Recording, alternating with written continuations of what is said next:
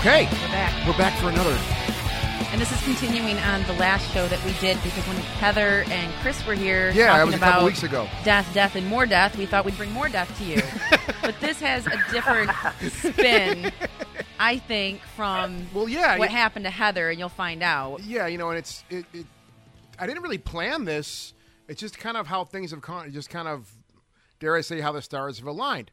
Right. Yeah. Right. Ray. I mean, for me, exactly. For me, it's just I just saw honestly how Ray's here, and Ray, welcome to the show. Thank you. Mr. Or as we called back in the day, Mr. Razor Ray. I don't even know if you go by that anymore. It's been. You know what? It's a cool thing. Razor Ray was actually a Razor Reyes, if you will. It was a show back in the 90s called Video Underground on public access in Lansing, East Lansing, and Detroit, and that's where I first started doing the whole Razor Ray thing. And funny enough, it was after an interview with Pantera. I got a opportunity to interview him back. That was a long time ago. Yeah, that was a long time ago, and it was the release of their second album, Far Beyond Driven, that was coming out, that we were getting to hang out, and we became really good friends cool. with those guys. Yeah. And so the next time around I'd seen him, I'd seen him at a in-store. They were doing an autograph signing in Detroit in a music store. And, as soon as Dimebag see me, he's like, "Hey, what's up, Ray?" Harms. You called me Harms Ray back then, because that was your old Harms band. Way. Yeah. So So he's like, "Harms Ray," and I'm like, "Hey, dude," he's like, he's like, "Come have a seat next to me, man." He's like, "I'm fucking signing autographs." I'm like, "Yeah, dude." He's like, "I've been thinking about this." I was like, the TV show Video Underground, we had you guys on. He's like, "Oh yeah." He's like, "Well, I was thinking about a stage name." For the stage and for the TV show. Yeah. And so I was thinking Razor Ray or Razor Reyes, and he was just like, kind of pulls on his pink beard, and he's like, "Razor Ray." He's like, "I like it, dude. I like that a lot." I'm like, so Razor Ray it became. What's funny enough is that somebody in Detroit has this, and if you do, please feel free to reach out. But there was somebody, a Pantera fan, getting an autograph. Yeah. And as soon as he named me Razor Ray, he gets an autograph seeker in front of him, and then the autograph seeker puts the piece of paper in front, for me to sign. I'm looking at him like, I'm not in the band, And Dimebag just he smiled. He knew what was going on. He was like, "Come on, spark it up, Razor Ray, fire it up." So I put Razor Ray. Yeah. And dude, I'm not in Pantera, right underneath it. That's what we've all known you by for all these years, through Harms Way and all that stuff. So, I think the last time so that's go ahead. That's where it came from. It's from way back then, bro. And we go way back. We go back. About this. We go back a while. I think the last time we bumped into each other, though, it's been sporadic over the last few years. But I think if I'm remembering correct here, the last time we did bump into each other was at the Universal Stomp reunion at the Token Lounge. Oh, my God, at the Token. That was a couple of years ago now. Jeez. Yeah. And that was a few years ago. Yeah, that was a few years ago. What a great show that was. And my God. And that's when Ed broke his fucking leg. Yeah. Oh. That was the night. I was thinking about that today, like the last time I bumped into you, and that was the night. And there, for the listening audience, there's a fantastic band from our state, from the Detroit area or somewhere close. And they were called Universal Stomp, one of my favorite bands from back in the day growing up. Awesome hardcore Detroit band. Oh, they were pissed. They were and they never let up. They were just so pissed off. Right. And they had a reunion show a couple of years ago. That's where me and Ray saw each other and talked for a few minutes, caught up. But yeah, the singer Ed, who is very active still, doing the Slammin' Zeros. He's doing another band called Stacked Deck now, actually, like hardcore stuff. It's like punk rock shit. That's awesome. He's the singer of that band. So for the listening audience, this was one of the craziest things I think I have seen at a live show in a very, very long time. And you remember as well as I do, Ray. There was that was the last song they were doing OEM, which is like their that's like their war call. Only Enemy Myself, and Ray just. I remember watching that because we were kind of by the stage, and that place was packed that night. It was nuts. Yes, man. It was a really good crowd, and I just remember Ray jumping up, and then I just saw him disappear. I'm like, what the hell happened? Yep, he's gone. Go ahead. Yeah, Ed jumped up and he disappeared, and next thing you know, he's on the ground. Yeah. And I was like, damn, that looked painful. It and I've had an experience like that happen. It wasn't a broken leg, but it was a torn ligament jumping up and down on stage and carrying it and trying to tough guy it through. You're in a metal band, you're in a rap metal band. No room for the wussies. So honestly, I was just like, I can't wait for this set to finish. But 3-4 songs afterwards, we were done, and Well, that thing was another accolade. That thing with Ed though is he did say it because we saw him disappear, and I'm like, what the hell? I'm like hitting my buddy, going, dude, what the hell happened? And I hear because he stopped singing for a second, and then we did hear. He said it. I broke my fucking leg, and we're like, what? And then I forgot his buddy's name. I know the guy, but he ran out and grabbed the mic and helped him out and just started singing the song for him. And I think he actually got a hold of the mic and sang a couple little bits at the end because they were almost done. Right? Thank goodness. Yeah, you know what? At that point, he fucking tough guy that shit. He fucking did. He was tough. A Dave Grohl. There was a great Dave Grohl. Oh yeah, totally. There was a great picture of him that night. I actually texted him that night, like on the Facebook thing, and I said, dude, are you all right? He's like, I'm in the hospital. I'm fine. I'm like, what the hell? I remember, the funniest thing about that show is leaving there, it was nuts, man, because, I hadn't been there to Token in a couple of years. No, actually, I've been there for a couple of shows, but been a little while before then. And I remember leaving that night, and literally as I'm walking through the parking lot with my buddy, we're seeing 2 separate fights going on in the parking lot after the show. For what reason, I have no idea, and I'm not condoning that either. But there's 2 separate little circles going with people talking shit to each other, like throwing fists at each other and whatnot. And there's an ambulance out in front of the place, or on the side of the place, right? As I'm pulling away, I'm like, man, what the hell these guys do to this place? Holy shit, dude, it's nuts here. But yeah, there's a picture. It was chaos. It was chaos. There's a picture of Ed, though, that he put up the next morning. Literally, they were dumping just pictures of ice on his broken leg on the stage. And it's that beautiful picture of him with ice, just a mountain of ice on his, no bags, no towels, nothing. This just raw ice being dumped on this man's leg, and him just throwing the horns up, smiling at the camera. I was like, oh my God, it's the greatest picture I've seen in a while. So that was awesome. He universal stomped. Yeah, literally. But yeah, so that's where we bumped into each other at. It's been a while. It's been a while, and that's when you kind of gave me the high level of what happened to you. And we'll get into that here. You kind of told me that night, you're like, I got a fucking steel plate in my head and shit. And I'm like, what? And I tripped out on that. Yep. So basically, I got go ahead. Little 13 titanium rods in my skull. It's crazy. Oh my God, dude. Well, that's why we're here tonight. Because, I saw this video that you were talking about this thing. I'm like, man, I want to talk to Ray about this and have him come on here and chat, So I guess, not to be, I'm the king of segues around here. So, all I can say is, I guess let's start from the beginning. Whatever you're comfortable with too, Ray. Okay. If there's parts you don't want, it's cool. You know what I mean? So I guess let's just start from the beginning and we'll just go through it and, let's chat about it, You know what? First of all, I got to tell you something. What's really interesting about this whole experience for me is just how interested I was in near-death experiences. I would take my kids to the library to go do homework and do stuff educational, or you guys work on your homework, I'm gonna grab me a book. And I always gravitated towards those type of books. Okay. Like Heaven is for Real, the story about the little boy who had died and went to heaven and then came back and had all sorts of revelations. And there are a couple other books too about a surgeon who was a neurosurgeon who had a near-death experience, who was completely like an atheist. That experience completely changed his life, and he now believes that there is a God. But for me, my experience, happened at night. It was February 19, 2013, and I was just about ready for bed. Actually, I was already in bed, and one moment I'm just completely relaxed, and then the next thing you know, I'm on the floor and completely waking up from something. I had no idea what happened. And my girl Dana, she was just like, she was trying to wake me up, and she was just like, "What did you take? You just had a seizure. Did you do anything?" And I'm like, "No, I'm on nothing." And she's like, "Well, the ambulance is on the way." I'm like, "All right." I'm thirsty. I'm hot. I never felt so, just so thirsty and hot in my entire life.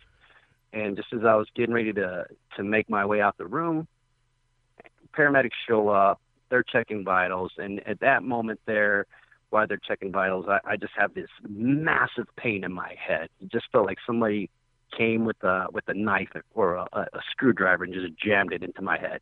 It was that painful. And so I'm going to try to not get too long about this, but we had to go to 3 different hospitals that night. The first hospital didn't have the right equipment. Second hospital, equipment failure. And then by the time I had to get to the third hospital, there was a huge delay because of lack of transportation to house all this equipment that I was now being plugged into. So, the second hospital, we were getting ready to start the procedure, and right at the beginning, it's just like, okay. So there was honestly a good 10 hours of going from one hospital to the next, and not, before I had any surgery. Before any of that surgery. Yeah, you're just being moved around from place to place. It sounds right. Like. That's traumatizing enough right there. Right, and it really was, because the first hospital we're at, and I hear them telling my girl, "You need to call his family. We don't know if he's going to make it." I heard that. I heard them say that. I'm like, what? I'm like, oh. And the whole time I was going through this, I was very, very calm. I had learned through my musical adventures in this world, I had learned a technique of singing called throat singing, where you're producing 2-3 tones at the same time. And it sounds like Gregorian chanting or the Mongolian cowboys. You're producing multiple tones at the same time, but it's also a very nice way of breathing, because you're taking in long breaths and you're releasing the air real slow. And it sounds like this.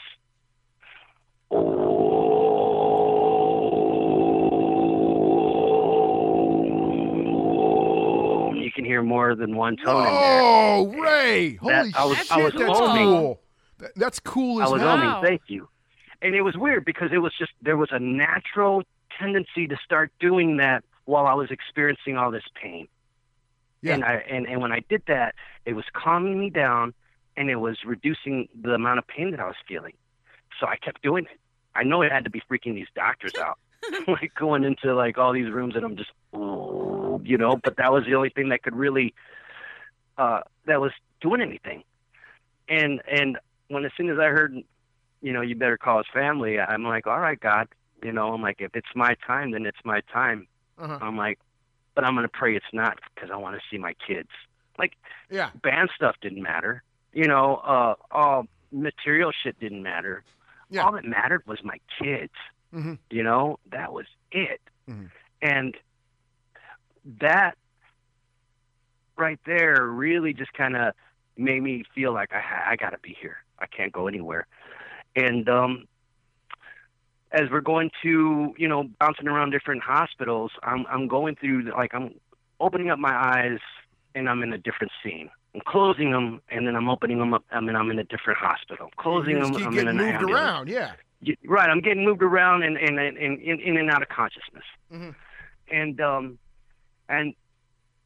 last thing that I can remember is falling into a darkness, and then it was quick.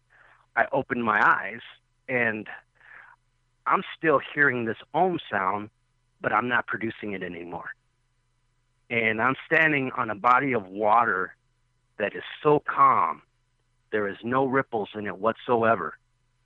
And I'm up to the water, I'm in the water up to my ankles, and it's like just the most peaceful scene. The beach that's, the sand beneath me and behind me, it looks wet. It's like wet looking sand. Yeah. And there were tons of clouds moving by, not that it was foggy, but you would see clouds moving by. And I am staring at my feet. Like, as I'm opening up my eyes, I'm looking at my feet, and I notice that I have a pair of brand new black Roman sandals. Sweet looking sandals. I'm like, where did I get these sandals from? And as I noticed the feet, I noticed the legs, and I'm looking at my body, and I'm like, I got a white man dress. I'm like, where did I get this man dress from? Like a toga or something like that? Like a toga? Yeah, like a toga. All right. Yep. And at that point, I'm going, where am I? And it was almost as soon as I thought that I heard music. I heard, I know you want to leave me, but I refuse to let you go. I'm hearing the Temptations. I was going to say, Temptations? Of the all? Temptations. Okay. Ain't Too Proud to Beg, but I just felt like that lyric right there was telling me something. I felt like, that was life. Saying, I know you want to leave me, but I refuse to let you go. And as I'm looking around for a PA system because of how loud it was, there's nothing behind me except wet sand. I look to my left, and it's just water and sand, calm water, still water and sand. And I look to my right, and it's still water and sand. And as I walk to my right and start walking a few steps, I feel the ground shake, and I hear a huge splash behind me, and I turn around, and what was just sand and water behind me is now this mountain sliding into the water, creating this huge splash, almost like when an iceberg hits the water, just this huge splash. Yeah. And as I'm watching this thing, I'm feeling overcome by a real amazing feeling of awe. Just completely, like when you see something that's just blown you away. Mm-hmm. Mushrooms doesn't even compare to this. just like, what is that? Like, that is God. It looked like somebody took a mountain and chiseled out a statue of Zeus. Okay. They had a giant boulder for the top of the mountain that was its head, and it was chiseled out to look like Zeus's head with the beard and everything. Arms that were stretched around the mountain, which were branches, tree branches. Like the entire being of the mountain was his body, all the way down to the base of the mountain, right by the water where you could see his feet in sandals. And right at the base of the mountain, where that mountain had to be, I don't know, maybe about 100 to 50, 50 yards, 100 yards away. It's really hard to tell. Yeah. But I see someone walking towards me from the base of the mountain, and he's wearing a toga. He's wearing the short togas. And at first I thought it was a relative that had passed. And as I looked at it, I'm like, no, that's not him. He looked like a cross between the actor Marty Feldman, the also known as Igor in the movie Young Frankenstein. This guy is looks very Jewish, Okay. With these giant bug eyes, like his eyes are really huge. He looked like him and E.T. because these giant bug eyes were actually like blue and just like the same like circular shape as E.T. I mean, that's the only thing I can think of. It was like, because it was a perfect round circle. It wasn't like this oval like shaped eye but circular, like just round and giant blue eyes. Like it encompassed his forehead as well as his eye socket. Huh. And I'm looking at his eyes, and I could see mist, motion. Like I'm seeing clouds moving in his eyes. Like I'm seeing a lot of mist within the blueness of his eyes. And I couldn't, I kind of looked in, and I'm like, wow, that's how he sees everything. His eyes are the sky. It was my feeling. That's what I thought to myself. And then it made me realize that this is God. This God shows up as a mountain, but then he's like this little old man who walks in front of me. Mm-hmm. And as I'm looking at his eyes, I'm realizing that I am just a molecule inside his eye. I'm no bigger than that. Mm-hmm. It was a really interesting thing to see of, time and space kind of warped. But as I'm looking at him, and he's blinking his eyes really hard, like someone who needs glasses, but he's blinking his eyes really hard and frequently. Yeah. And he's kind of holding in this chuckle, he's like, and then finally he breaks the silence. He says this, and he points at me, and he says it in this type of voice. You're not supposed to be here yet. Like, kind of like a joking, like, it felt very Yoda-ish. When Luke first met Yoda, that kind of like that quirkiness that Yoda was like, there was a quirkiness there. And as soon as he said that, I was able to speak. I told him, I was like, I'm thinking the same thing. I'm thinking I should be with my kids right now. Mm-hmm. And he's like, no, it's not your time yet, but since you're here, I'll show you around. So he ushers me to walk with him. And we walk to the right. So he's on my right side, and this, on the beach, the water is on my left. And as we're walking, I have this complete feeling of, this is my dad. I feel like a little boy again, hanging out with his dad. Like that kind of love, that kind of security, that warmth. I felt that, and I was just in awe of him. I couldn't stop looking at him, like, here he is, these giant blue eyes and in a toga, and, I was just blown away and in awe, because I know for myself, as someone who was,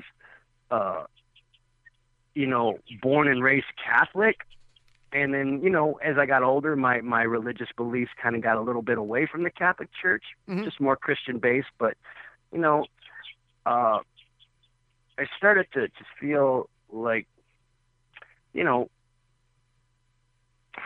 not even really quite sure how to explain it, but I just felt like this is, like, I just didn't deserve this. Like, I don't deserve God for all the things that I have done in my life. And here he was, I mean, it wasn't the light at the end of the tunnel or all these people around or anything like that, or a bridge. This was a very different experience from what I had ever read or anybody ever having. Yeah. But I was just blown away. I'm like, wow, it really kind of changed the way I of the thoughts that I had been kind of subjected to from growing up through organized religion. Yeah. And I was just like, this guy's my dad. I'm like, I'm so loving this, and I'm in awe. And as we walk, we pass by another old guy. He's not as old, but he is very interesting dressed. He's got blue leggings and a red trunks, and he's got boots. He's a wrestler, like a luchador. Okay. He has his boots taken off to the side, and he's simply skipping stones off the water. He's an old man. I guess the closest thing I could think of, like, to describing him would be like the old man from, the Metallica video. Oh, yeah, okay. The Unforgiven, Yeah. Like, he was like that old. And as we were walking by, I'm like, who is that? And he was just like, you don't have to worry about him. I'm like, good. I don't have to worry about the old man with the red trunks. And as soon as we walked by him, we are no longer on this beach setting anymore. In outer space. I am looking to the earth to my right, and it's about the size of a softball. And I'm looking at the sun to my left, and it's like the size of a giant beach ball. We are so close to it. And here's God right here in front of me, and half of his body is completely blackened, but the other half that's facing the sun is like golden, shining. And his hair, I mean, God's got hair. His hairline starts way high because of his huge eyes, obviously. Uh-huh. But it's long and goes down to his back, his mid of his back. And it's like it's like a white, silvery, wavy type of hair that he has. And in outer space, it's just floating. And I'm just looking at him in awe still, because I'm like, I'm like having this experience, just going, wow, this is incredible. As I'm looking at him, he's looking at the sun, and he says to me, you have a lot of people praying for you. He's like, your children are praying for you right this moment. And then he gave me this look. He shrugged his shoulders, and he gave me this look like, and it's just not your time. And I knew exactly what he was saying. And I was just like, well, if you're telling me it's not my time yet, I'm going to make sure that I share this experience with everyone down there. And I'm pointing at the earth from outer space. I'm like, I know so many people that are sitting on the fence about you, that if they were to hear this experience from me, it'll get them off the fence. Mm-hmm. I'm not a religious guy, of any sort. Definitely spiritual, but, and I think a lot of my friends understand that. So when they would hear this experience coming from me, they're not going to feel like it's coming from some sort of religious fanatic. But when I told him that, I'm like, I'm going to share this experience with everyone down there. He said, I know you will. And that's when he gave me a hug. He embraced me. He said, I know you will, my son. He put his arms around me. And as soon as he put his arms around me is right at that very moment when I opened up my eyes. And I'm in the hospital. I got tubes sticking out of my brain. I got, a catheter. I got, I'm all stuck. And I opened up my eyes to witness my baby sister. I'm from Texas. Mm-hmm. All my family's from Texas. I've lived up here for, I don't know, damn near 30 years now or so. You've been here. Never once have I had a visit from her, Mm-hmm. And so I'm opening up my eyes and I'm capturing her crying next to me, by my bed.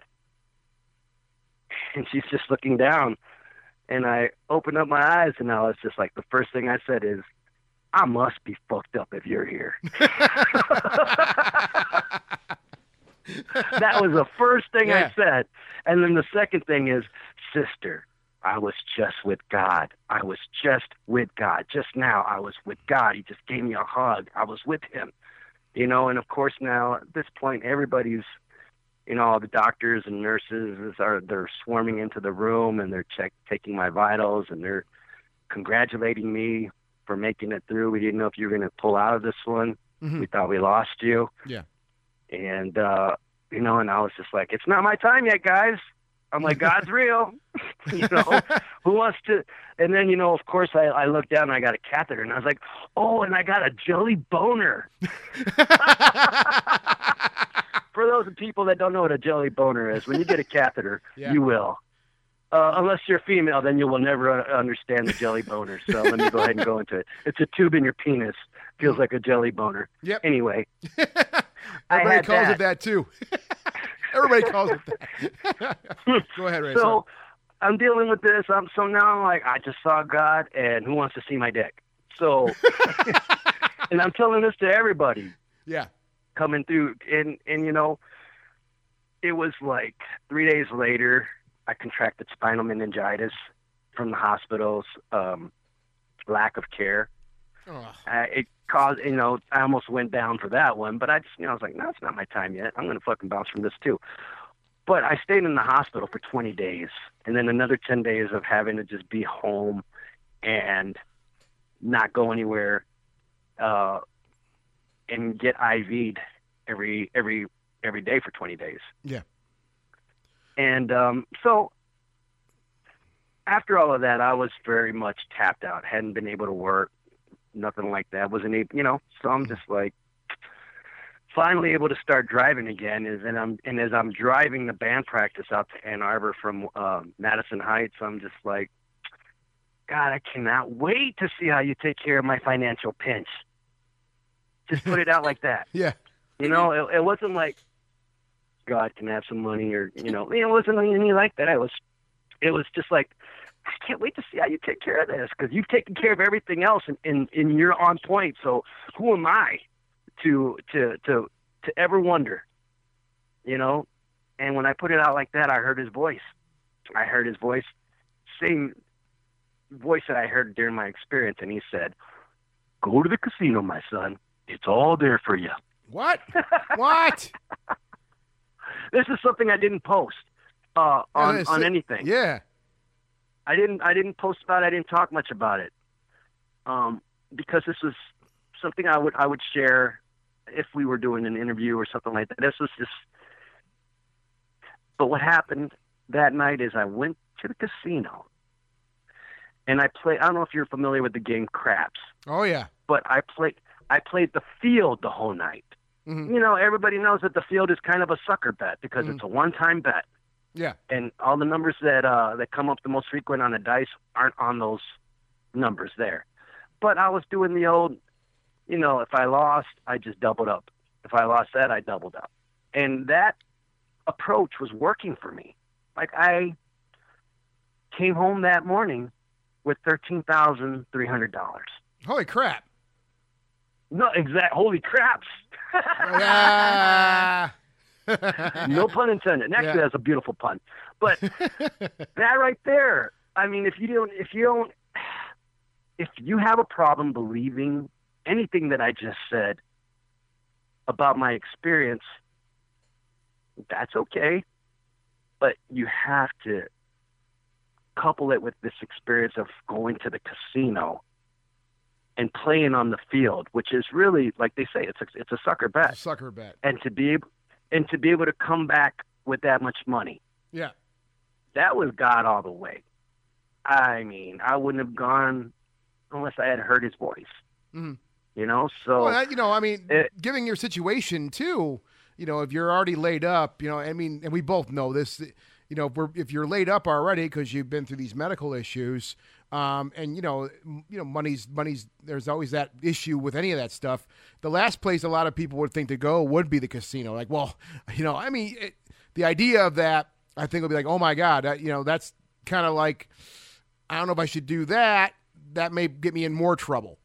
You know what I mean? Right. That's what happens to a lot of people, So to go and jump on a limb like that, especially on a craps game of that sort, it's unorthodox. I mean, that's the only way I can look at it. Not in a bad way. It's just it's an unorthodox approach to solving a problem, but it worked for you. It did. It worked for you. You know what? And that was the thing. It's like, and it's not like that always works either. No. Thankfully, it didn't create any. It didn't. I was thankful that it didn't spur on any habits. Yeah.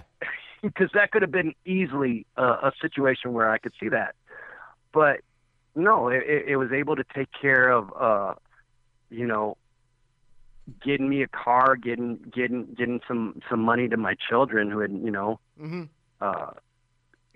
Who have, they were, we were all suffering here. Yeah. And basically just get money into the household again and bring some relief. And that was the most money I've ever seen for me in my entire life. Oh, wow. Those $13,300 in cash. I was just like, that to me was like, wow. It literally is hitting the lottery. I mean, you just hit a jackpot. I did, and I have to say this too, because you guys are, the ghostly radio thing here. Mm-hmm. And there were other things that had happened that had occurred afterwards. Right. That were just straight up freaky. Like what? Like what? Well, I want to say about a year after the aneurysm, I was asleep with my girl, and she said that I woke her up in the middle of the night.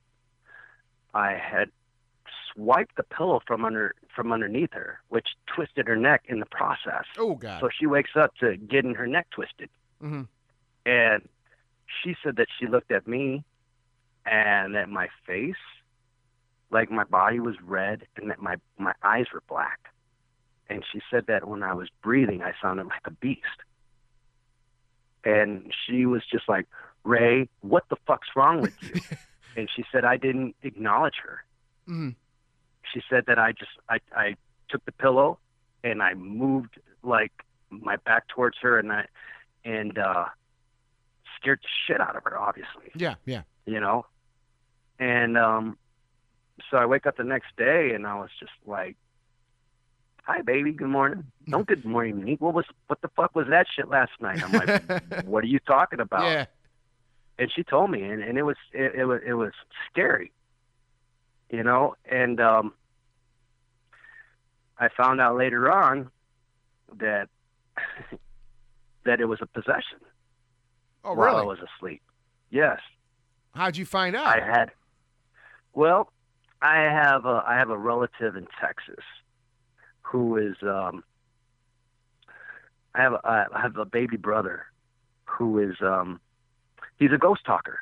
He speaks to ghosts. He communicates.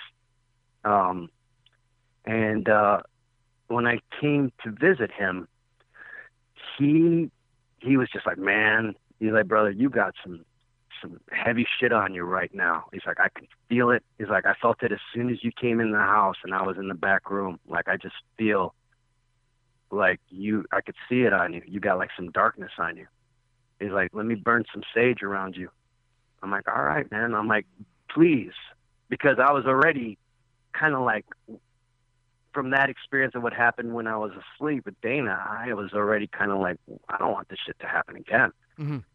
And so he started burning the sage around me, and he's like, yep. He's like, you got spirits that don't want you to share your experience, and that's why they're fucking with you.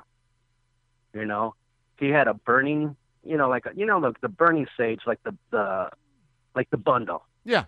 And it was, it was burning lightly, but whenever he placed it by my forehead and my third eye, it would ember up and catch a fire. And then he would remove it from my forehead, and it would go away. And he was like, "Damn, dude!" And he put it back to my forehead, and it'd shoot up again. Uh-huh. It looked like somebody was taking a drag off of it. Yeah. You know.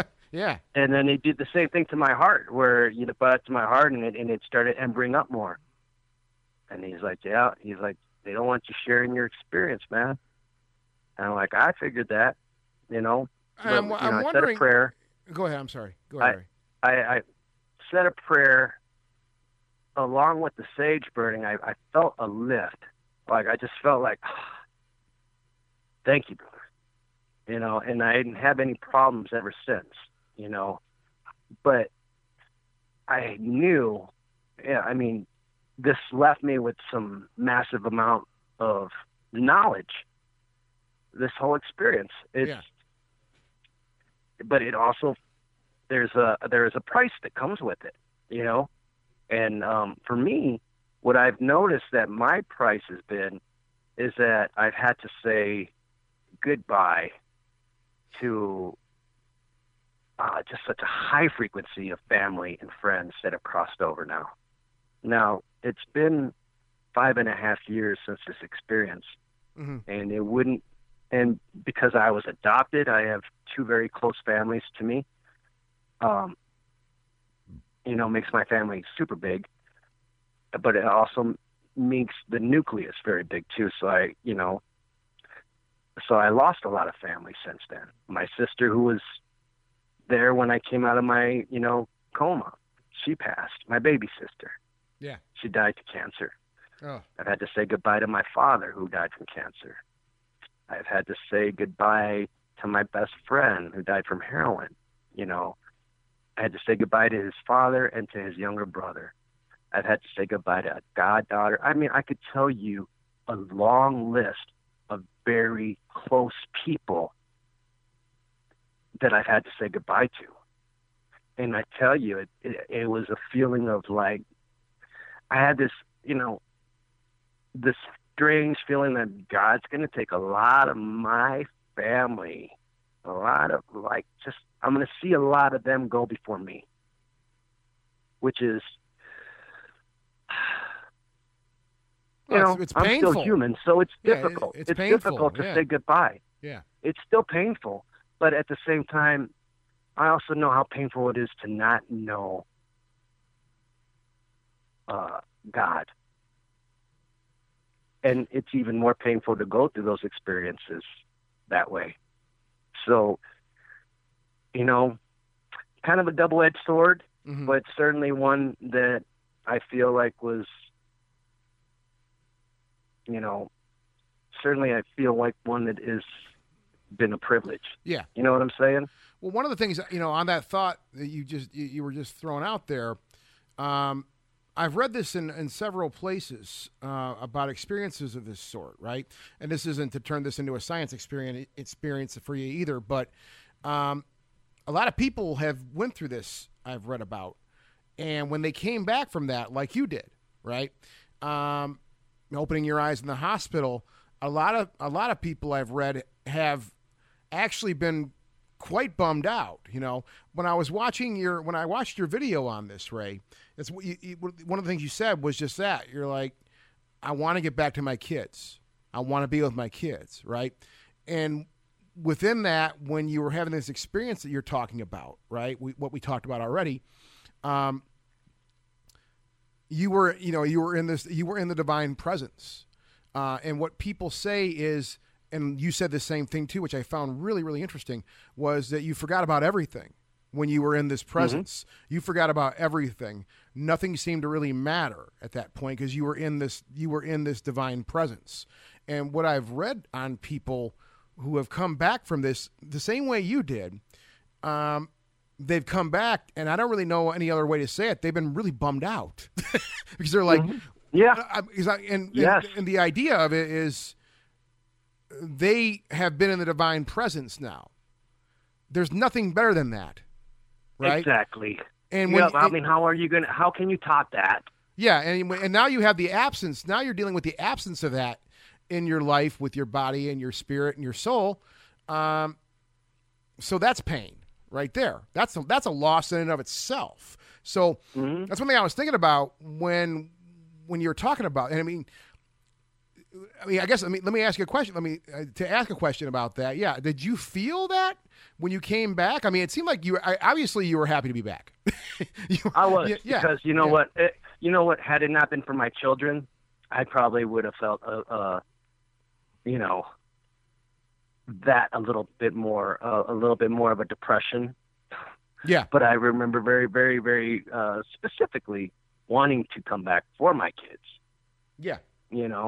Yeah. But I will have to say this too, that short time that I got to spend with him, that was worth a lifetime of so many things that had been wrong in my life. I grew up in a time, where I was playing guitar for Kid Rock at one point. I remember that. Playing guitar for Insane Clown Posse. I remember that too. Where I was playing guitar for Proof. Yeah. I was playing, I had gotten myself into so many different opportunities. You might even remember when I almost got myself into MTV when I was back in 1999 for the Wanna Be a VJ2 contest. Yeah, I remember that. Yeah, I remember. I was the guy, and how crazy is this? I was the guy who brought a Satan puppet on TRL. I brought Lou from the Geppetto Files. My buddy Ted Calvi. What up, Ted? Yeah. The Geppetto Files. He had a Satan, a Lucifer, that was a talk show host, and he modeled that after me, wanting me to be the voice of it. So, that was fun. We had a lot of fun doing that, and as a result, I was just like, hey Ted, let me take Lou to TRL for the 1999 Wanna Be a VJ2 contest. I'm like, I'll get him on MTV, I promise you. Sure enough, I was the only dude that showed up with a puppet, and I got the call back. I got to be on TRL. I had that whole experience of looking down on the kids and seeing like just the mobs of teenage fans that are just starstruck and everything. And that whole thing that you would see on MTV in the 90s. Yep. I got to be part of that for a day. Mm-hmm. And I used the Satan puppet to get me there. Yeah. You know, they called me back. They were like, "Hey, you're still in town?" I'm like, "Yeah." I was like, "Great. We want you back tomorrow. TRL, be here in the morning. Definitely bring that puppet." You know, so, and, you know, and my whole approach with Satan and being the devil for the pedophiles is that, you know, it's just like, you know, the beef between him and God has always been just like, you know, something similar to a father and a son who just gets sent down to the basement, you know? Yeah. Go live in the basement. You know? So we had a lot of fun doing this. But that was something that, you know, interesting enough is, you know, I tried so hard to be famous. You know what I'm saying? Mm-hmm. To make it, you know? And it felt like such a slap in the face every time, you know, and then, you know, and you just kind of keep going and keep doing it. But the final straw for me at that point was kicking back with Dimebag Darrell, and that, you know, Pantera's already over and we're in Damage Plan, and Damage Plan is playing at Harpo's, and Dimebag calls me up. He's like, "Hey, dude, fucking show up to Harpo's, bring your shit, and get ready to jam. I remember that too. I remember that too. Remember that? So, yeah. So I mean, that was a last minute decision by him and Vinny to have us on that Headbangers Ball show. Yep. We showed up, and, you know, the owners at Harpo's were just dicks. "What are you guys doing here?" Oh, yeah. "Oh, we're here to fucking open up." Like, "Oh, you guys didn't sell any tickets. You're not going to fucking play." Like, yeah. Well, talk to Dimebag because they fucking told us to be here. Mm-hmm. You know, so, you know, he had that fucking talk, gave them the spanking, and sure enough, we were on for the night. Mm-hmm. So, and that was the kind of shit that Dimebag would do for us, you know, and you know, my relationship started with him early on from those Video Underground days, you know, Cowboys from Hell, and, you know, Far Beyond Driven, those days. Mm-hmm. And we used to bug the shit out of him. "Dude, let us, you know, we're a good band. Let us fucking open up for you whenever we can." Mm-hmm. You know, just, yeah. But at that point, it had gotten to the point where we're like, you know what, I don't want to bug him. You know, if he really wanted to do some shit with us, he'll say it. Yeah. You know? So the conversation was with him is like, you know, you can actually find some video footage about this on YouTube. Search Motown Rage, Nobody's Better. Is a tribute that we had made for a video for Dime, but we had recorded the song while he was still alive, and he loved it. You know, he was like, "Man, that's fucking awesome." He was honored because we had did a rap rock version of 5 Minutes Alone. But he was just like, "Dude," that night at Harpo's, he's like, "I want you guys to come to my studio in Texas. I want to fucking record you guys. I want to do that Truth Hurts song. We're going to fucking tighten it up." He's like, "And then I'm going to fucking move, you know, I'm going to send it to the labels." There you go. And I was just like, bro, finally our you know, prayers have been answered. The shit that we've been working so hard for, and, you know, is finally going to accumulate to something. Yep. And I got a phone call from him the night of his murder. He called me up from, obviously from Ohio, and he called just to let us know, "Hey, man, we got you guys on the show for the Flint, you know, Machine Shop show tomorrow night. Be sure you guys are there and fucking be ready to party." You know? And I was just like, "Dude, again, thank you so much. Nothing but love for you, bro. Thanks for getting us on the bill." You know? And said goodbye to him. "Love you, bro. Thanks." And that was the last time I got to talk to him, because 3 hours later he was murdered on stage. Yep. And that was a, you know. And that. Go ahead. And that was a huge blow. I mean, I got interviewed that following morning by Doug Podell on the Riff, and it was real eerie, strange, bizarre, just a messed up dream. And you know, at that point right there, it made me realize as I'm looking at my kids, I was like, man, I never would want to put my kids through this kind of pain. Mm-hmm. And thank God he didn't have any kids to go through that pain when he was murdered. But that was really kind of like the final, at that point, it was really kind of like, okay, this whole search for fame and fortune is just a fucking illusion. Yeah. And considering what happened to who I consider to be one of the coolest, most down-to-earth rockers that you could ever have to grace this planet, for him to get killed on stage by a fan? Yeah. It was ridiculous. It was so senseless. It's not worth it, and it's not worth it for me to put my kids through that kind of loss. No. So it was really at that point, brother, where I'm like, okay, this is maybe not what I wanted, But it certainly for the longest time, left me broken. Oh yeah.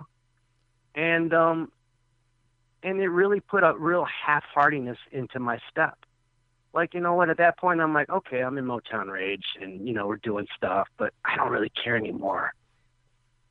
Not that I don't care about the band or the fellas, but because of everything else that has gone through, it's like, I can't look forward to going on the road and catching up with and doing some fucking shit with Dimebag. No. Which was something that I, in my mind, that was something that I really wanted to fucking do. Yeah. So we all go through that. It was. Go ahead, Ray. It was a foreclosure of a dream, basically, to quote a Megadeth song. But it just definitely it left me feeling like, all right, God, what is my purpose here? And it was very,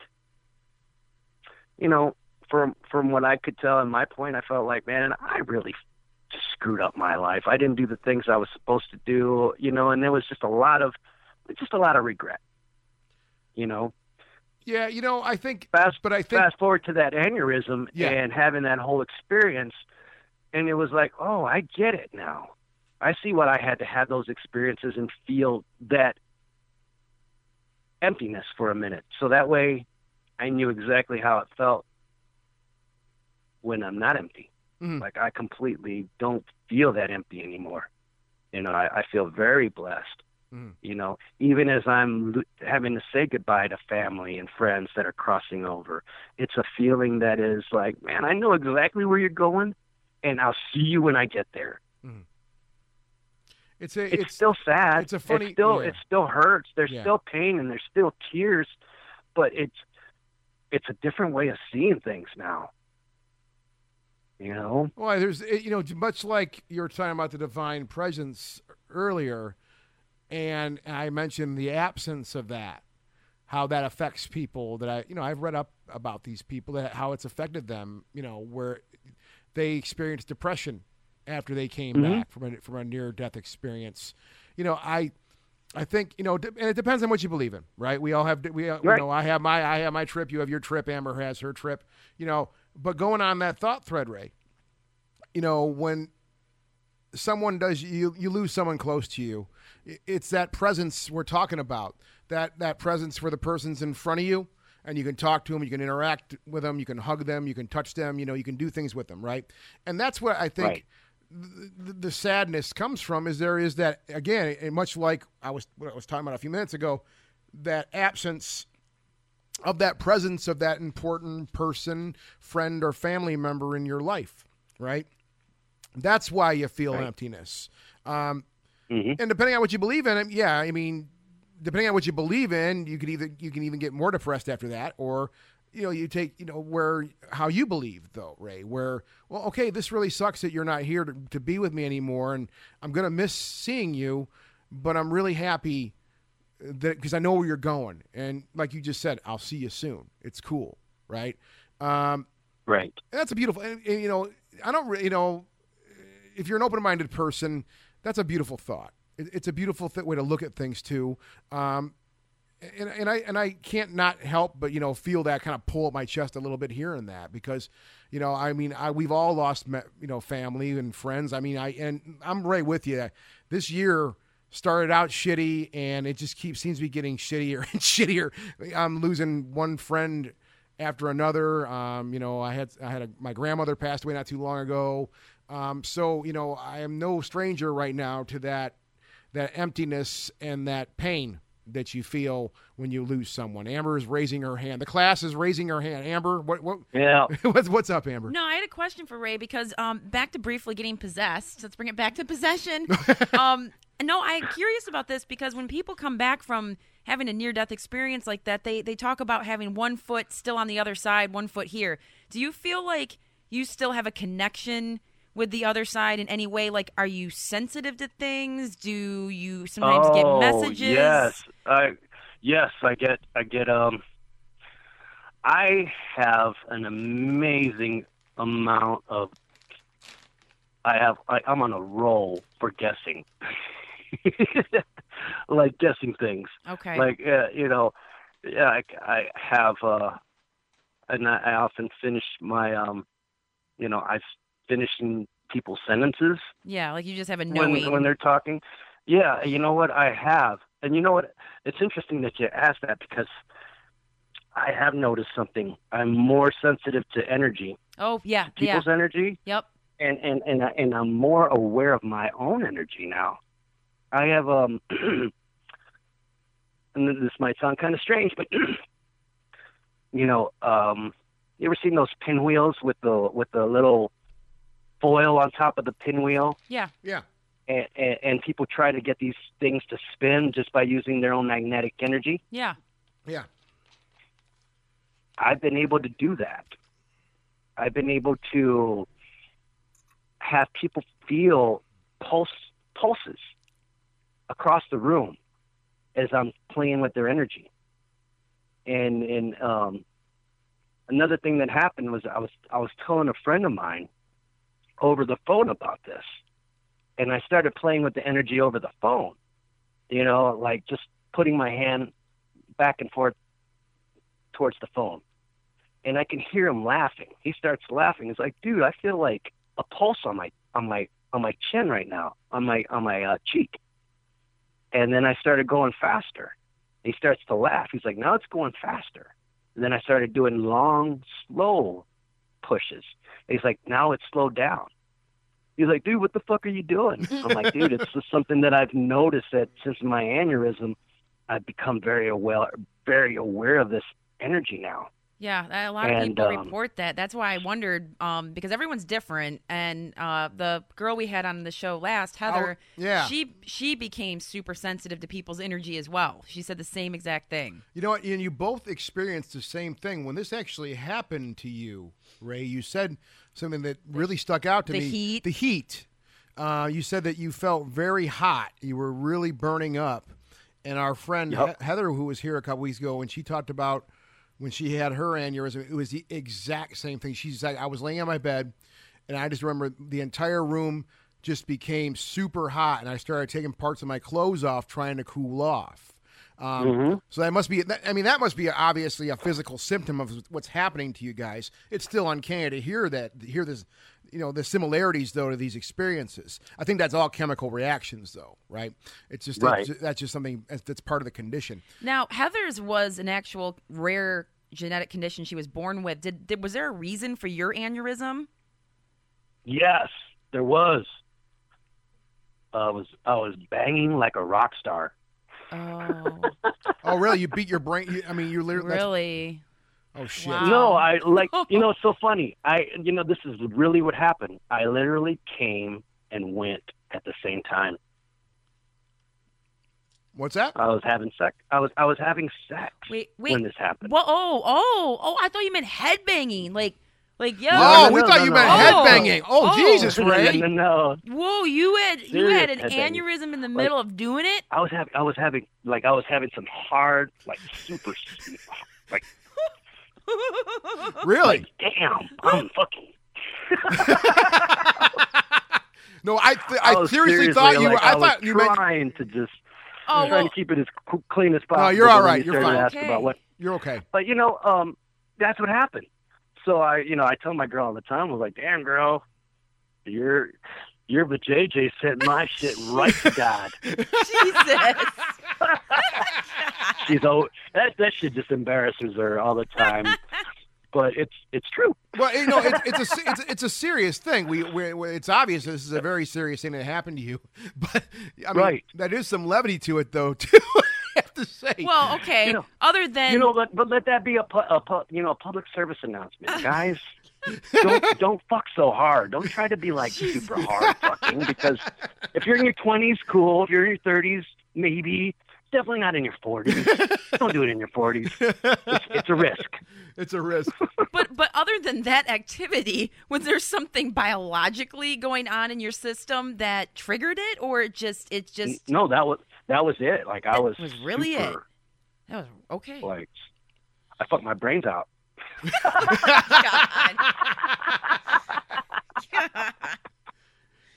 Oh, Lord. And I think that's another interesting thing about this whole experience is that,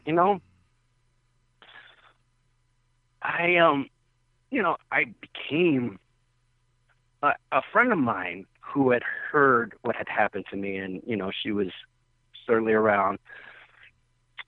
She wanted to get married. She got married, her and her husband, but she didn't want anybody to marry her. She was like, "Ray, I would really love for you to marry us because of your experience. We would pay for, we'll go ahead and get you certified." So I became a certified pastor. Oh, in really? the Church of Life, just so I could marry them. And I thought it was so, to me, I'm like, I just kind of smile at God, because I'm just like, I know exactly what he's doing here. And that's, he's bringing me closer, pulling me into a situation where I'm a pastor. I would have, come on, bro. Yeah. Me, a pastor? Come on. No one knew. I'd that's come what to your happened. service. What's that? I'd come You'll to your come to my service. You know what? And that's the thing, is that I have thought very much about what I would love to do is try to open up a church. It would certainly be one that would be right by the water, and there would be no ceilings on it. Maybe walls, but no ceilings, because we could look at the sky. But it just that this whole journey ever since then has been pretty amazing. Mm-hmm. It's been difficult when you lose that many family members and close friends, but at the same time, it's also nice to know where they're going, and that I know that I'm going to catch up with them. Mm-hmm. I had an opportunity to share this experience with a dear friend of mine, and somebody we all know, Tommy Chong of Cheech and Chong. Ah. And when I told him my whole experience, the first thing that he asked is he's like, "So, Razor Ray, did you see any devils?" And I was like, "No, I didn't see any devils." And then he was just like, "That's because there aren't any." And I can begin to see that, because I see how everything is perspective. I don't know if you remember. Did you ever see the movie Jacob's Ladder? Oh, yeah. In the 80s? Mm-hmm. But it was an amazing movie, and ultimately, what it was about is demons were actually angels trying to get this soul back to heaven. Mm-hmm. So what seemed one way was actually another way. And that's kind of how I see things now. I mean, it left me with a really profound way of thinking. I started thinking to myself, I'm like, wow. Started thinking about Hitler and about all those people that he had killed, that he murdered. And I started wondering about what his, final seconds, final moments on this planet and going into the next realm would be like. Which to me, when I thought about it, it was something along the lines of him in the presence of all these souls that he had sent, and then a feeling of guilt, sorrow, like, oh my God, I fucked up. Yeah. I fucked up really bad. Well, and then being embraced by him. That's the part. Instead of being thrown in hell and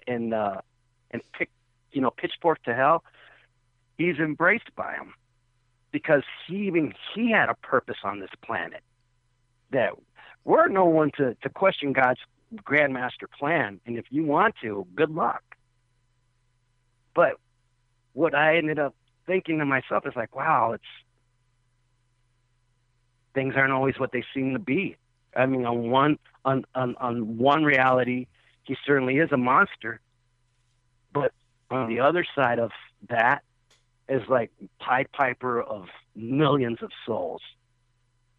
Well, I mean, and does that make any? No, it makes a lot of sense. I mean, you know, and it does raise a lot of interesting ideas. I mean, obviously, in this plane of existence where we're at right now, that Adolf Hitler once shared many years ago, he had ideas, he had a plan, and he had a mission that he was on. Now, we all can agree that it was beyond fucked up. It was reprehensible according to our laws and our guidelines and our morals as people, right? Right. And I fully agree with that. It's one of the worst things that ever happened in our history, in our short history as humans, at least as our humans in our current condition we are now. He had a perspective on things. He had a perception of what reality was and what he thought reality should be and what the world should be like, right? And that's what he was Right. That's what he was imprisoned in. Well, at least at a certain point in his life where he had these ideas and, you know, became imprisoned by them, right? He was a prisoner to his own thoughts, I think. And you know, and going on your idea, Ray, is, you know, if he does, he finally passes away, and this is what I do find very interesting is, you know, yeah, what are his thoughts when he's passing on, you know, whatever that entails. I thankfully have never done that yet, or not even part of the way, and I don't plan on doing it anytime soon. But you know, yeah, instead of the idea of and that's one of my, I'll be totally blunt, Ray. I mean, that's one of my problems with organized religion, flat out. It's just that it is the fear mongering aspect of it. That I think a lot of people are ruled by fear and not the idea of love and enlightenment and being what's the word? Oh my God. What's wrong with me today? Taking the idea of religion, the idea of a higher power, the divine presence, and being inspired, right? That's the word I was looking for, is being inspired. I think the problem is with a lot of it, I think, is just that. And it's what I'm very vocal about it, where a lot of organized religion, it is fear-mongering, flat out. Okay, if you do that, you're going to hell, and the pitchforks are going to knock you down there. And there's this whole vision we've seen people draw. There's been art, beautiful art written, been created about hell for the last 300-400 years we've seen, right? I mean, hell is this amazing idea people have. And a lot of it does come from this idea of fear, right? Now, what's the thought you're on with Hitler, for example, we're talking about, is just, the gravity of that. If you have to face down being who he is, well, he was, and what he carries in his history now, what we all know about, the gravity of something like that. Let's say he passes away and passes on, and he's faced with every soul that he was responsible for shipping off, right? Mm-hmm. That idea is beyond profound to me. That, and I'm not saying it not in a revengeful or a vengeful sort of way, but okay, man, well, you got to own your shit. Okay, this is what you did. This is how it works. Exactly. And you need to learn from this. You need to learn from this, okay? And that's what, what at least for me, that's what my idea of, I think a lot of the universe is, or this idea of spirituality is, it's a constant work in progress. Just because you die doesn't mean, oh, well, okay, I was good my whole life. It ends here. I get to sit on a cloud and play a violin the rest of eternity. I don't think that's right. I don't think that's the case. I think it's always going to be some type of learning experience you're going through as a being a being of energy. I mean, that's all I can say is a being of energy, some type of thing. I do believe we do have some type of energy about us as humans in this very heavy, dense, gravity-driven reality we're in now. And I think, you know, we may go. I mean, I'm always thinking about different ideas too. That's what I do. But going on that thread is, I think it is a learning thing. It's always a work in progress, and you're always going to try to better yourself. And some of us do better in this existence that we're in right now than others, I think, right? I mean, I think that is the reality of nature, is that some people do better than others in certain ways. So maybe you are a fucking shitbag in this right, lifetime. Exactly. Right? Maybe you are a shitbag, right? You know, one of the things that you know, that I found really, my old neighbor, who's a really great guy, he was a very religious person, but a very cool person, like you, Ray. Like, you know, we can talk about this stuff, right? Openly talk about these ideas.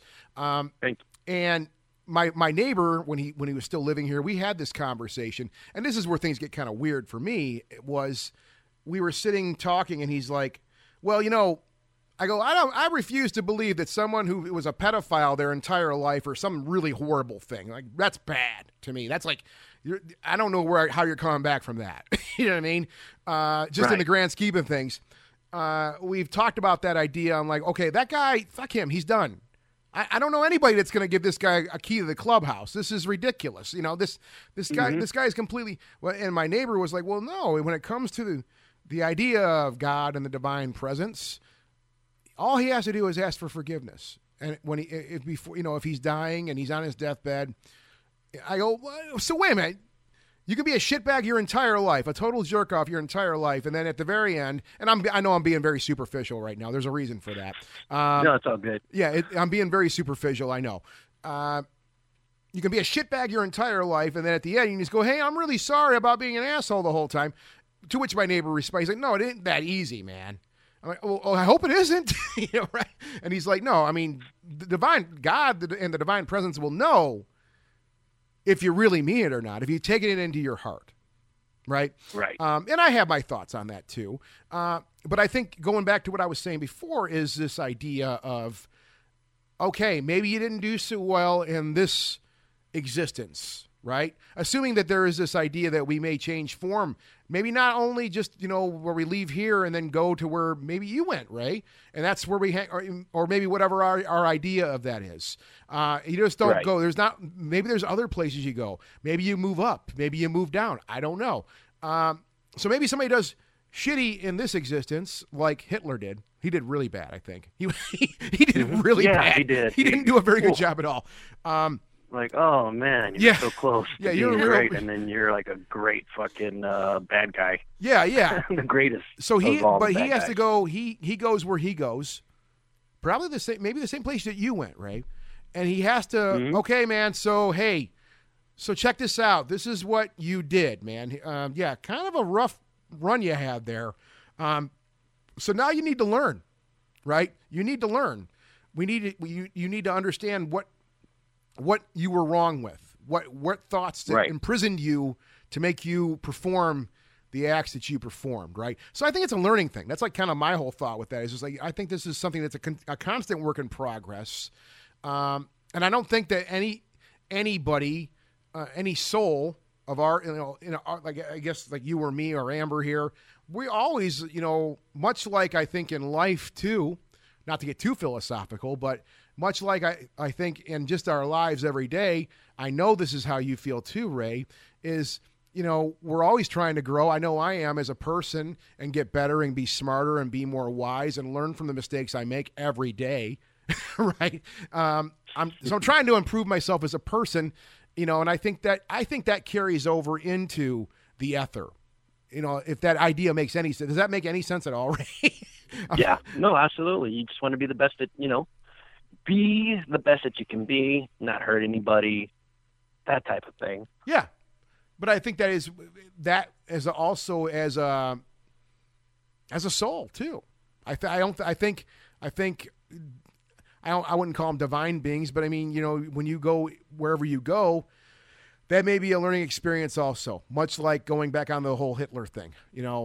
Right. Yeah, man, you got a lot to figure out here, dude. We really need to talk to you. We really need to have a conversation here. I what's interesting is that after all of that had happened, I wrote a book called On Heaven's Shore, and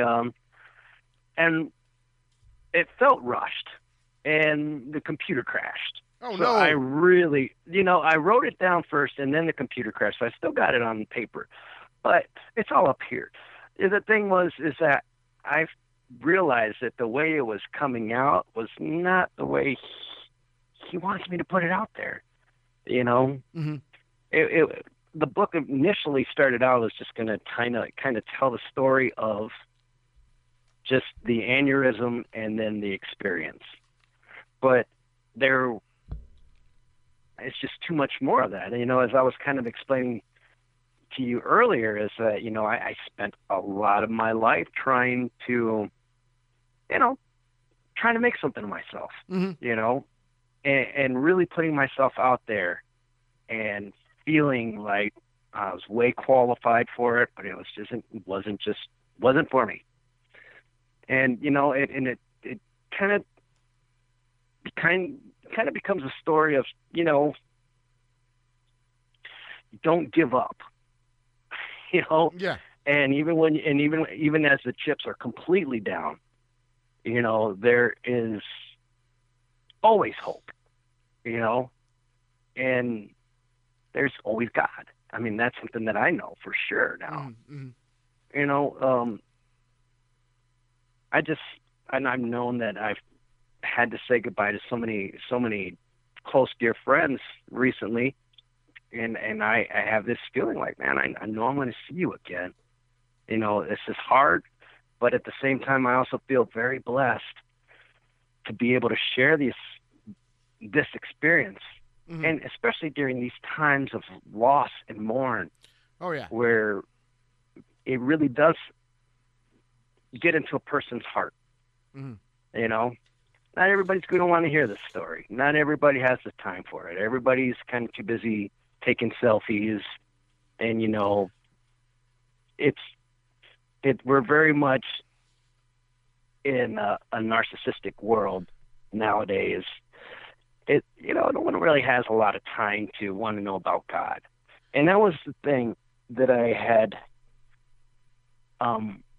come to a realization, and it was when I was at my goddaughter's funeral. She was 18 and in a car accident and died, and I was just like in a sobbing conversation with God. It was just like, why am I still here? Why are you taking away everybody else? Why, and he, just that very clear voice that I had heard before told me, because in 4 to 5 years, people aren't going to believe I exist.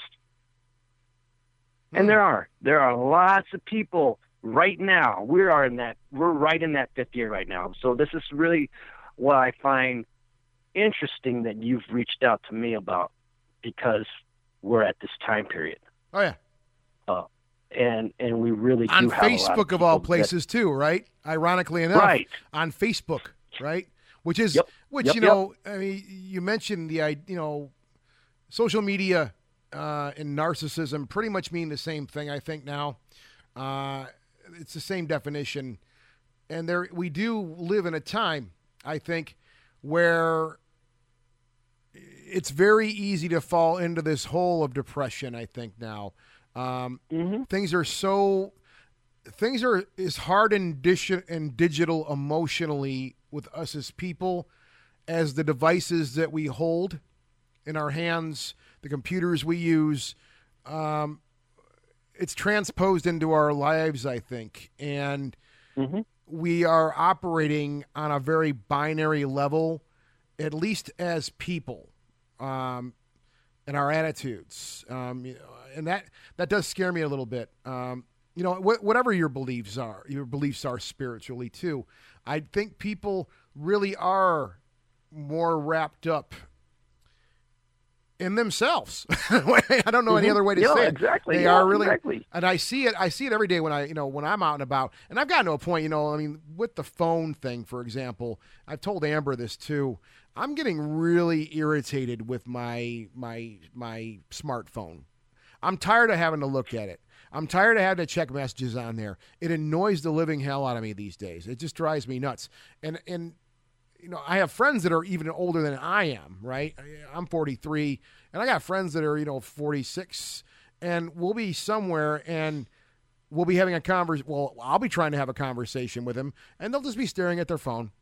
And I mean, I remember a time, I'm sure you do too, Ray, when that was considered very, very rude. Like, you don't look at your phone. Oh, I know. Yeah. You know what? I was just at a restaurant the other day, and I felt like I would be rude to pick up my phone to look at because I'm in this restaurant and we're, celebrating. Yeah. And so I had to do it when, folks were getting up to go to the bathroom, when the table would empty out a little bit. Yeah, where, yeah. There was moments, but then you can go and check your phone, check Yeah. your status, and like, okay, we're good. Yeah. But exactly. It's that right there. And it's so like, Yeah, I'm getting annoyed with it. Go ahead, Ray. Go ahead. there are people that believe, this experience here affected a really dear friend of mine to just be like, so you live because you're strong. It wasn't your time to go, but he would not buy the whole God thing. Yeah. It's like, I'm glad, he's like, I'm glad you were strong enough to pull through it, bro. Yeah, and not, I'm like, and dude, not everybody's it wasn't me, it was not God. everyone- He's no, like, yeah, what was it, you? Yeah, not everyone's going to believe that, Ray. That's Right, I mean, exactly. I know that, and you know that. Not everyone is going to believe that. But I think and my thing with this too is I don't really care what what your belief system is, what you believe as a person. Listening to what you talked about here, right? There's a lot you can take away from that as a person, right? Number one, I think, Right. is, and I think when you're faced with death and you're faced with, mortality,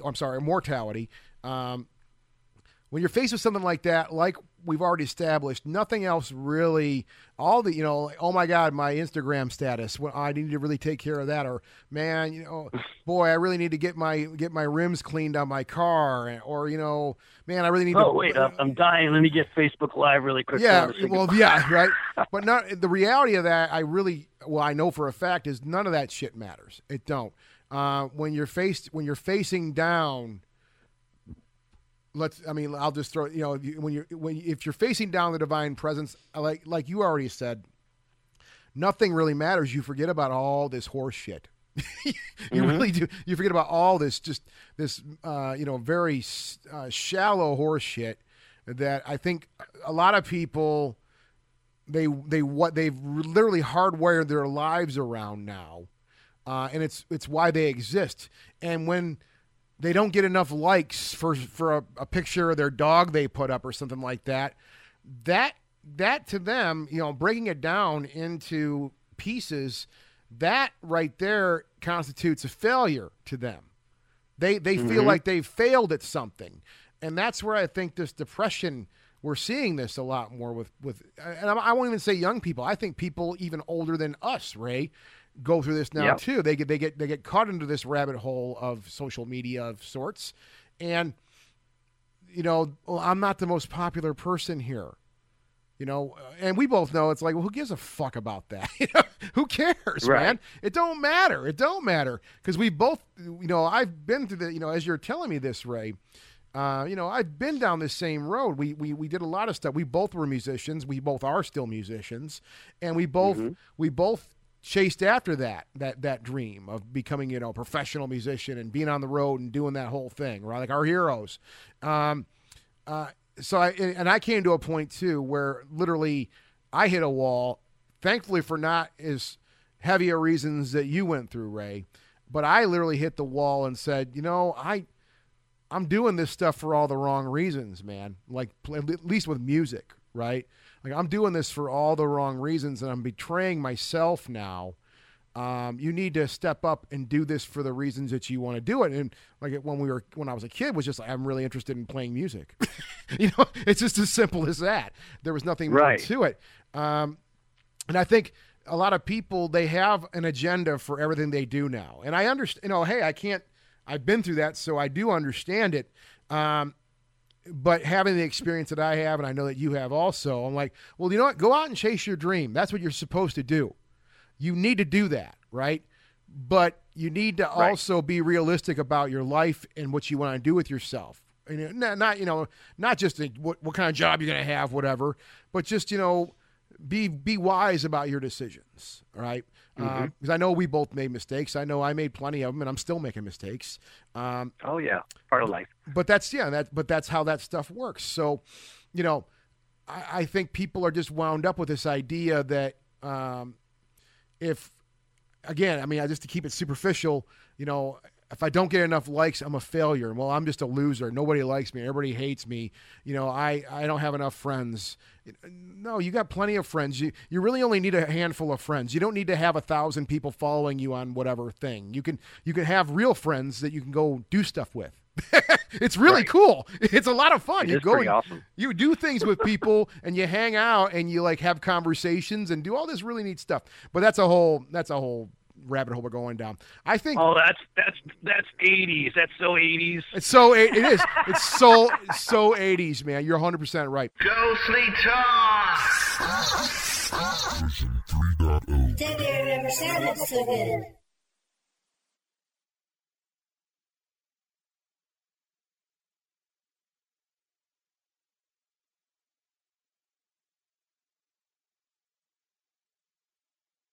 A medium? I want to say a medium. Thank you. Yeah. And a medium, and he's also a pastor. Okay. But so when I told him everything that had happened, the first thing that he asked me is like, "Do you know who that old man with the red trunks was? Skipping stones on the water?" And I was like, "I don't know. I mean, like I might have thought because of the red trunks. I might have thought." Maybe the devil, but I didn't feel that. So I didn't think the devil at all. He's like, "No, that was you." I'm like, "What?" He's like, "Yeah, that was you. Either whether that's you in another time or you in a time to come." And that was funny because when he had said that, I had thought about it. And the first thing that I wanted to be when I was growing up as a kid was I wanted to be a luchador. I wanted to be a fucking Mil Máscaras, like one of the Mexican luchadors. Yeah. And that's what that old man was. So it just really kind of struck me. Yeah, I mean, it just struck me as like, I wonder if that was me in a past life. Or you know what, Ray, it could be you down the road, man. Or me getting older. Or yeah, exactly. Or and I guess that's the kind of thing the thing that saddens me about this whole situation. Obviously, I'm happy. I know God. That doesn't, that is awesome. And I know that when we pass, I know that we're going back home, and that is awesome too.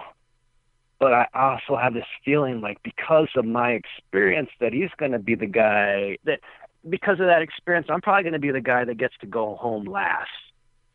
The guy that has to share the story several times for everybody else. And to me, I guess I'm okay with it. I'm okay with it, but it's also sad because you think about all the other people that are going to have to go before that. Oh yeah. Well, yeah. And if that's the plan, yeah. And the thing is too, is you'll never know when the work's done. You'll never know that. Yeah, exactly. You'll never know that. Whatever capacity it is, you'll never know that, man. And that's not sad. It's kind of frustrating, too. But I think it's a reality too. Is just you won't know, man. And that's heavy stuff right there too. It's like, should I take that eighth or should I take the quarter? Always take the ounce.